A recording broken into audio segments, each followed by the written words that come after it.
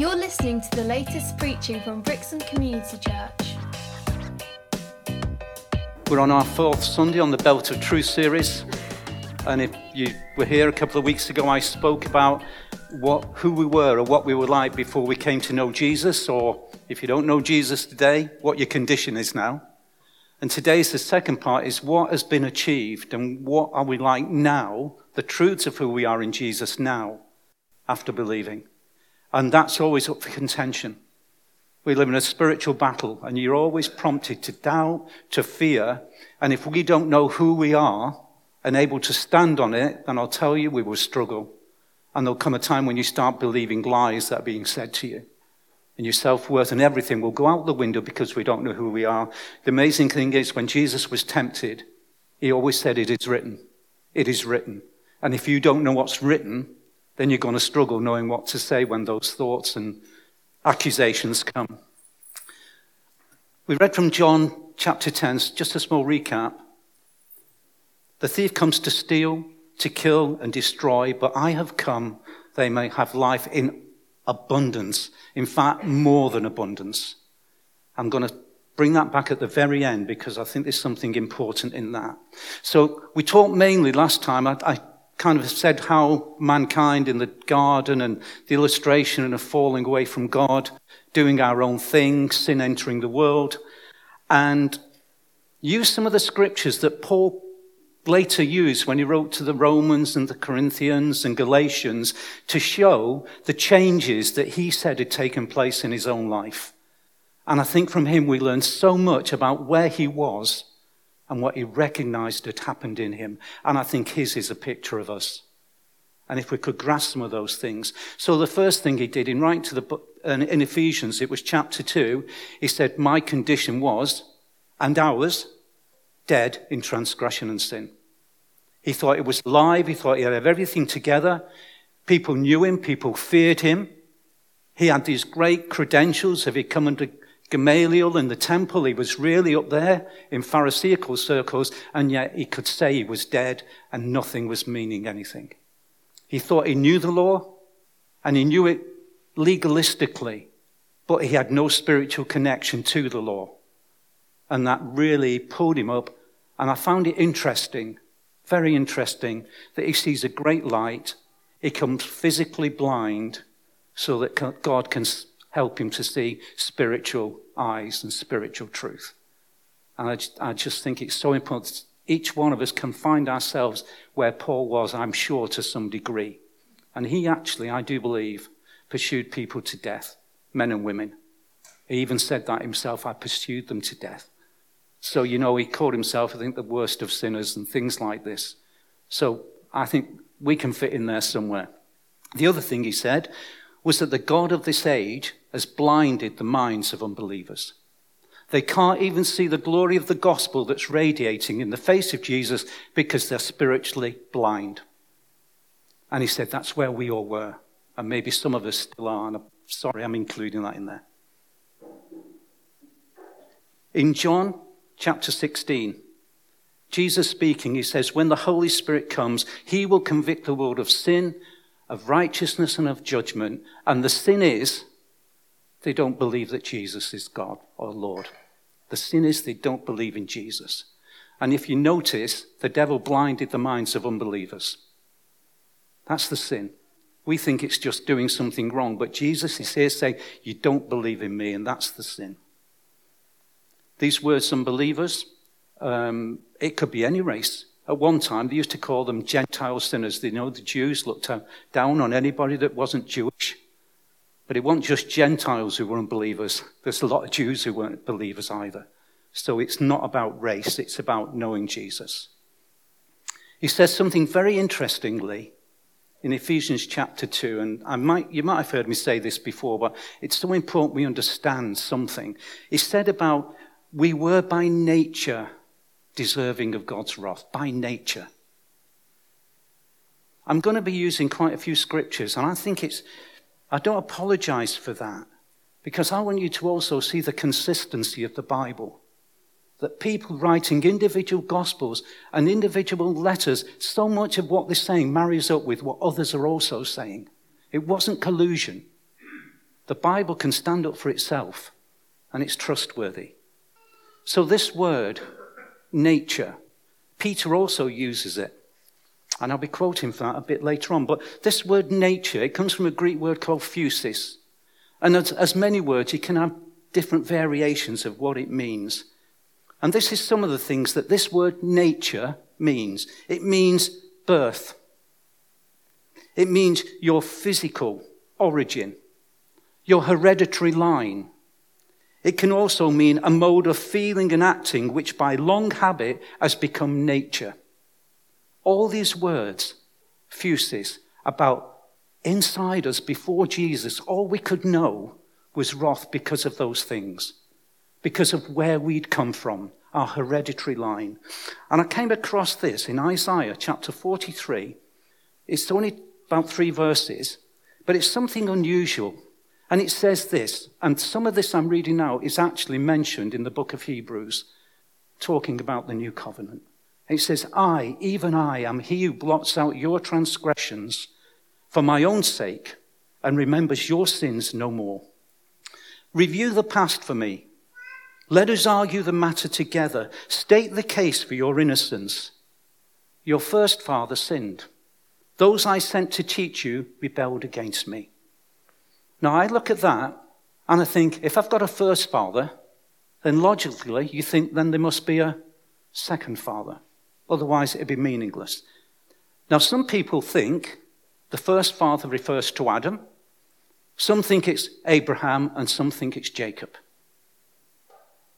For me, I think it's Adam. My first father sinned. The thing was, with Adam, he was sinless until. Whereas I think Jacob and Abraham, natural human being is what we've inherited. So I think for me, there's an implication of maybe it is Adam. I think we're deserving of God's wrath because of my family line connected to the original 4 with Adam. There's something within us that just propensity to turn that way, like a bowling green ball. You bowl the ball and it's got a negative bias. It just turns away. There's something that happened in us that actually we were caught in our old nature or other nature. I believe it's essential that we believe that Jesus was part of that human line. If you want to call it the Adamic line, whatever. I believe it was essential.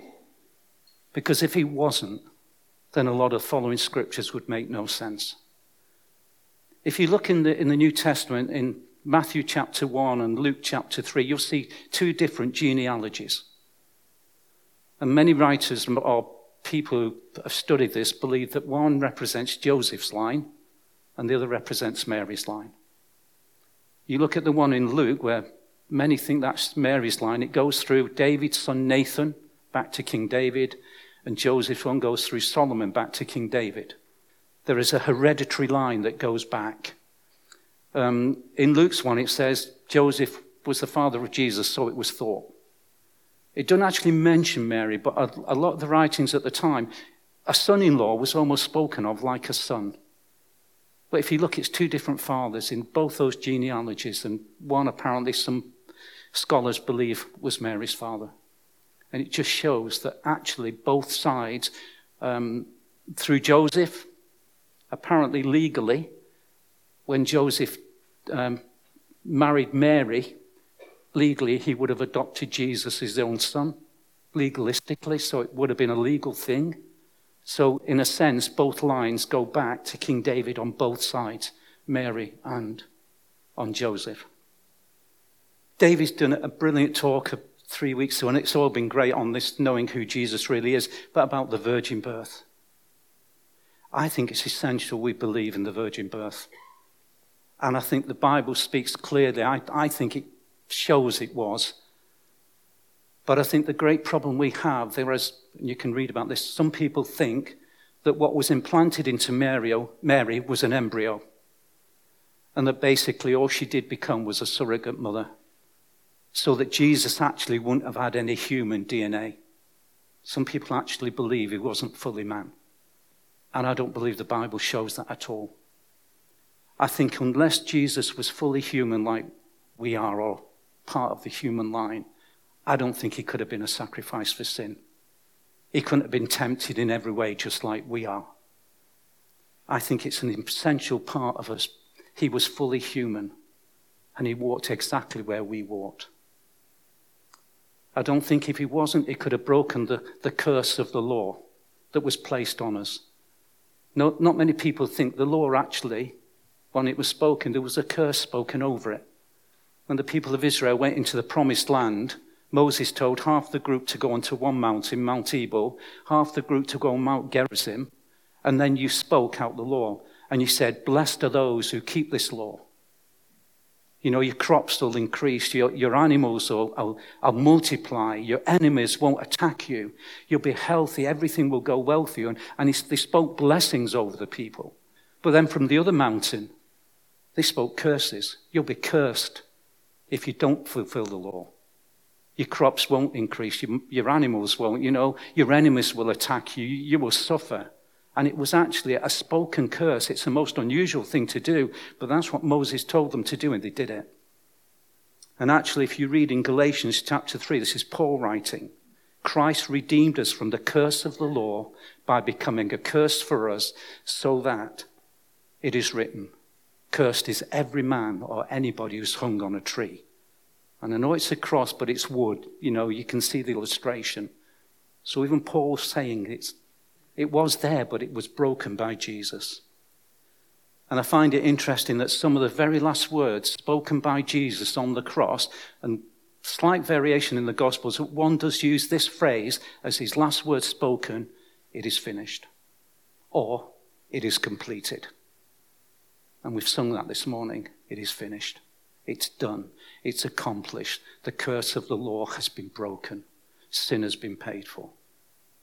He took the curse upon himself and the punishment we should have had, and then he declares it is finished. It's completed. The other thing that Jesus constantly referred to himself as is the Son of Man. 81 times in the 4 Gospels he refers to himself, and others do, as the Son of Man. He never went proclaiming himself as the Son of God. You never hear him. On one occasion did he say, it's true, I am. Only when he was really pushed by the Pharisees and, before his execution. Others refer to him as the Son of God. John, at the very end of his book, he wants to say about the miracles. He said this, but these are written that you may believe that Jesus is the Messiah, the Son of God, and that by believing you may have life in his name. And even the devil in Luke chapter 4 says that this is something he said to Jesus, if you are the Son of God, turn these stones into bread. But Jesus himself, just before the Passover, before he was to be crucified, he said, and the Son of Man will be handed over to be crucified. He didn't say the Son of God, he said the Son of Man. And then in Luke 22, Jesus declares, but from now on, the Son of Man will be seated at the right hand of the Father in heaven. He never said the Son of God is going to be seated. It's the Son of Man. In the very beginning, in the garden, we went through some of the things God said about, to Adam and what's going to happen now, and to the woman what's going to happen, about pain in childbirth and such things. But there was one thing he does also say, talking to the serpent, who we believe represents the devil, the woman's seed will crush your head. The woman's seed will crush your head. I just think it's there all the way through. Jesus was fully human. The Bible tells us that Jesus was tempted in every way, just like we are. This is what it says. But if you look in the book of Hebrews, it says, for we do not have a high priest that is unable to feel sympathy for our weaknesses, but we have one who has been tempted in every way just as we are. He's tempted just as we are. Devil tempted Jesus in the wilderness. 3 times we have the recording of what happened. But if you read James 1, verse 13, it says, when tempted, no one should say, God is tempting me, for God cannot be tempted by evil, nor does he tempt anyone. So why would you try to tempt somebody to sin if they can't be tempted? Why would the devil do it? It'd be just wasting his time. But I believe it shows that Jesus could be tempted just like us, but he chose not to sin. If Jesus had a get out of jail free card, then it doesn't help us very much. And I don't believe he did. But he chose to be obedient. He chose to be. I think we need to understand the connection between Adam and Jesus, the biblical understanding.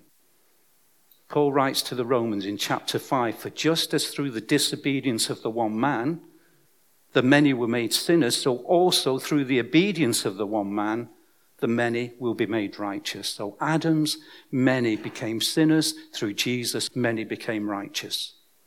One act of obedience totally destroyed the curse of the law and the disobedience of Adam. It defeated death and it brought eternal life. God, these are staggering things. Defeated death and brought eternal life. And as we know that famous verse in John 3, "For God so loved the world that he gave his one and only Son, that whoever believes in him should not perish, but have eternal life. For God did not send his Son into the world to condemn the world, but to save the world through him." And this is the words that keep him, whoever believes in him. Whoever believes in him is not condemned. But whoever does not believe stands condemned already, because they have not believed in the name of God's one and only Son. It's written. If you don't believe in Jesus, God's one and only Son, you're still condemned, but he's not condemned. You're condemning yourself. That's where you are. It's like there's the escape route, but we're missing it all the time. That's the way to eternal life, but we keep here. It's about believing. Could I just put, this is just me thinking on it, it's a cautionary thing. Over the years, there's been what they call the interfaith movement. And I'm sure very sincere Christians and others have got together to think, we're all children of God. Every road leads to God. Everyone, I've heard it said. And in fact, there was a time, and I don't know whether they still do this, Church of England would have some of these interfaith gatherings. I think one took place at Canterbury. And I remember there was a guy, a Church of England minister outside with his little placard protesting. Because part of the service was they took bread and wine. Only as they took the wine, the suggestion was, when you take the wine, you think of your God and everything else. Can I just say, we're not all children of God. We're all created by God. We're all made in God's image, but we are not children of God. Because Jesus said, "I am the way, the truth, and the life. No one comes to the Father but through me." It might sound arrogant, but I just know one thing. Buddha didn't die for me. Muhammad didn't die for me. Jesus did. And if you close the door on that and make everybody think it's all the same, we have missed the point completely. And we're telling lies that will not help them in any way at all. And it's not arrogance, but I believe it's the truth. No one comes to the Father except through me. Do you know, I can understand it makes it sound so lovely. We want everybody to be together. But it's not this kind of love that Jesus showed. He spoke the truth. I've often thought about some of our seeker-sensitive services. We won't make anything sound too rough just in case it upsets somebody. But it might be the way to save them by doing that. And to give them a better life. Not to keep them where they are. Paul, writing to the Corinthians, said it is written, "The first man, Adam, became a living being. The last Adam, Jesus, a life-giving spirit." We're all been born physically. So only Jesus can bring your spirits alive. A life-giving spirit. Let's just look at the changes that have taken place. It's difficult saying some of these because it's far more than I put here, but they all happen probably instantaneously. You look and events happen, then you try and unpick actually what hasn't happened. So I do believe the first thing that happened, or one of the first, our old nature. My hereditary line back to Adam, I'll use that phrase, finished. Because when I died to my past, I was born again. A new life came. And once you just picture, I'm passionate about believers' baptisms. I've come through the Church of England, I've been through the URC, and all what they have. But even when we did down the URC, I knew complete immersion was the way for me that was right. And I think it's completely and utterly biblical. God gives us physical evidences to help us understand what spiritually has happened. We've taken the bread and wine. That's a physical emblem. It's to help us understand. And I want you to imagine here on a baptismal pool or in a river, whatever, you stand on the edge. And as you go down into that water, Paul said it becomes your tomb. You're dying. But then you come out on the other side, a brand new life. The old's gone and it's left in the tomb, but you've resurrected to a new life. We're saying goodbye to kind of the old nature. It's dead, it's buried, it's with Jesus. Now we're with Jesus. Paul says this in Romans, we were therefore buried with Jesus through baptism into death, in order that just as Christ was raised from the dead through the glory of the Father, we too may live a new life. It's symbolic of in the tomb, dying, but being raised to new life. We were born again. In that moment you believed, you were born again. And we're no longer in Adam, we're now in Christ. What a change. A new family line. Peter, as I said, this word fuses nature. In Peter 2, verse 1, he says, his divine power has given us everything we need for a godly life through our knowledge of him who called us by his own glory and goodness. Through these he has given us his very great and precious promises, so that through them you may participate in the divine nature. The divine nature, having escaped the corruption in the world caused by evil desires.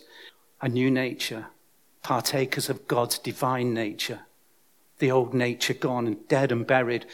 Some new translations, they keep saying, no, you're fighting your old nature. No, you're not.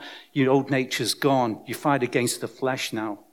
You know, the battle that does go on between our spirit and our flesh. But the old nature, you're not in Adam anymore. You're in Christ now. You're in God now. We participate in the divine nature. We have a brand new family. God's our Father. We were spiritually born again. That moment of believing, you were spiritually born again. And John says this in John 1, yet to all who did receive him, to those who believed in his name, he gave the right to become children of God. Children born not of natural descent or your family line, but no, not of a human decision or a husband's will, but born of God. Born of God. Can we grasp that we're now born of God? And we have been so totally changed. Not born of natural descent, but born of God. And John tells us in chapter 4, God is spirit, and those who worship him must worship him in spirit and truth. We've had a spiritual rebirth, and we became children of God through our faith and belief in what Jesus has done. And if we don't see that, if we can't accept that, the devil will have a field day with us. John continued, the spirit gives life. The flesh counts for nothing. And this is Jesus speaking. The words I have spoken to you are spirit and they're life. That's the truth. That's where we stand. And we became children of God through our faith and belief in Jesus. And if you don't have faith and belief in Jesus, you can become children of God by doing just that. And what else changed? We're no longer dead in transgressions and sins. We're not. We were, but we're not now. Why? Because of his great love for us. God, who is rich in mercy, made us alive with Christ, even when we were dead in transgression and sin. It's by grace you have been saved. We were there, but if you believe in Jesus, you're not anymore. You're not. We are totally forgiven. Totally. In Acts 10, we read, all the prophets testify about him, that everyone who believes in him receives forgiveness of sins through his name. We went to Irene's sister's funeral on Wednesday afternoon, and they sang a hymn, and I love this hymn. It's an old hymn, and actually I think David might have quoted some of it in his prayer this morning. Just tell you, this hymn is called It Is Well With My Soul, written by a man called Horatio Spafford. And if you don't know the hymn, look it up when you get home. This man sent his wife and his 4 daughters on a sailing ship to England after a great fire in Chicago. He sent them across. And halfway across the Atlantic, it hit an iron ship, I think, called the SS Great Britain, I think it was that. And the sailing ship went down. His 4 daughters were killed. His wife, he got a telegram from his wife saying, saved alone. He'd taken her to Ireland. So he gets the next boat he can when he's cleared things away.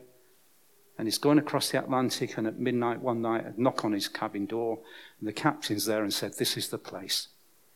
So he goes up on deck, and it's the place where his daughters died. And he went down into his cabin, and he wrote the hymn, It Is Well With My Soul. And some of the words were about, if Satan should buffet, if trials should come, let this blessed assurance control that he has regard for my helpless estate, it is well. It is well with my soul. But he also wrote another verse, and it was this. My sin, oh the bliss of this glorious thought.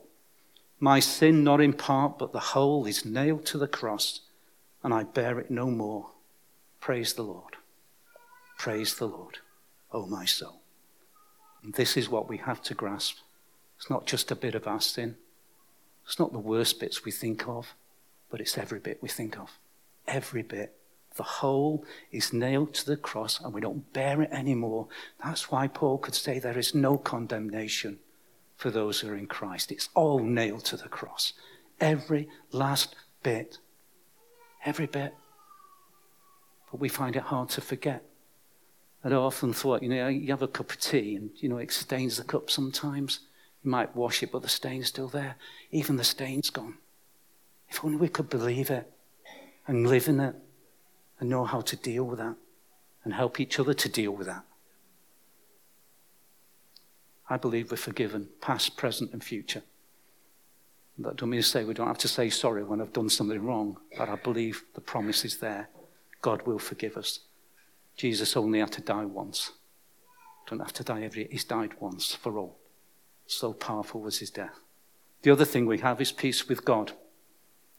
Therefore, since we've been justified through faith, we have peace with God through our Lord Jesus Christ. Can I just say that word peace is shalom? We sometimes think peace is just an absence of war, nice and quiet. No, it's more than that. Peace is active. It's a wholeness. It's about your whole life.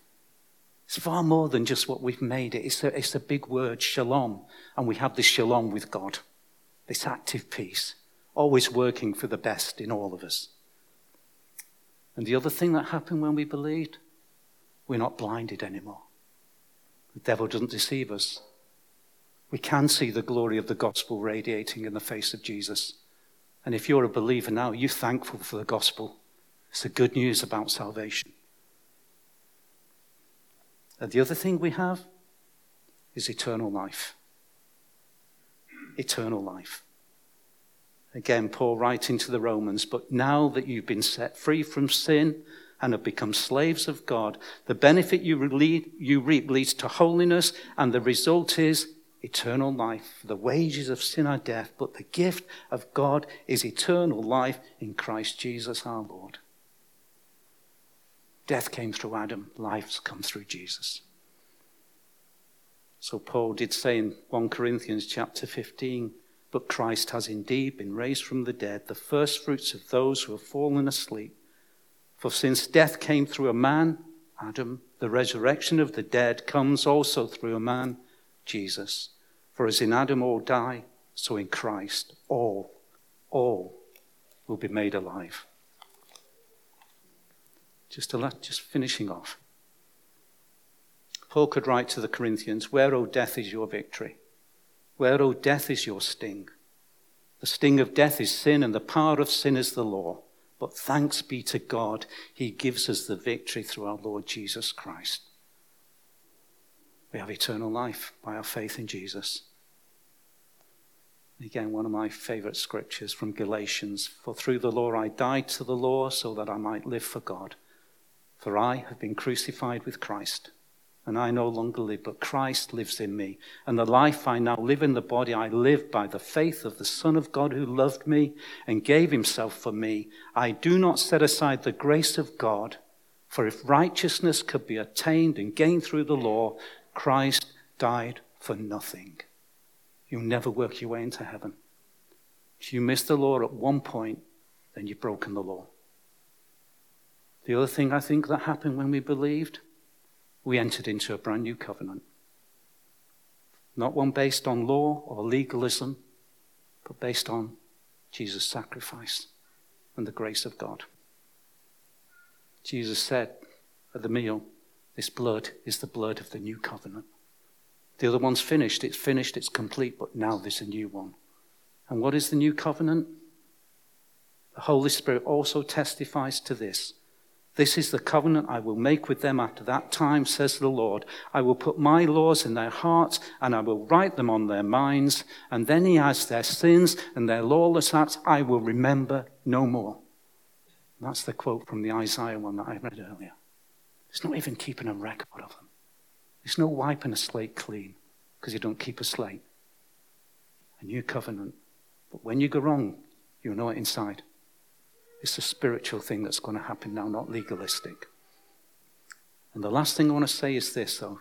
Paul says this, 2 Corinthians chapter 3, it's important. He, God, has made us competent ministers of a new covenant, not the letter, but of the Spirit. For the letter kills, but the Spirit gives life. We are ministers of this new covenant. We should be sharing this good news with people. We're under a new covenant, and it's all available in Jesus. So the thief comes only to steal, kill, and destroy. He comes to steal what we have in Jesus. It comes to make us doubt what we believe in Jesus. It comes to try and kill the faith and hope we have in Jesus. It comes to try and steal the peace we have in Jesus. And it comes to make us doubt that we really are forgiven and have become children of the living God. But Jesus comes that we may have life, real life, spiritual life, and we have it more abundantly. Amen. Should you just pray? Father, we're grateful for such a great salvation, but I'm very conscious so often that it's about those who believe. Father, I just pray that if anybody here this morning does not believe in those things, I pray by the power of your Holy Spirit they would have an encounter with you. You would open their eyes to see the truth of Jesus. If any of us who do believe in you, Father, and we've forgotten some of these things, again, I pray by the power of your Holy Spirit, you would again remind us of these truths about what Jesus has achieved for us. And I pray each one of us will just have a deeper encounter with Jesus day by day. You're spiritually speaking to us. And by the power of your Holy Spirit, we truly would live as you desire us to live and become ministers of telling our town, our world, that we're living under a new covenant of love and of grace and of mercy. And that through Jesus is life, eternal life and wholeness. Holy Spirit, move in us, we pray, in Jesus' name. Thanks for listening. For more information, visit brixham.church.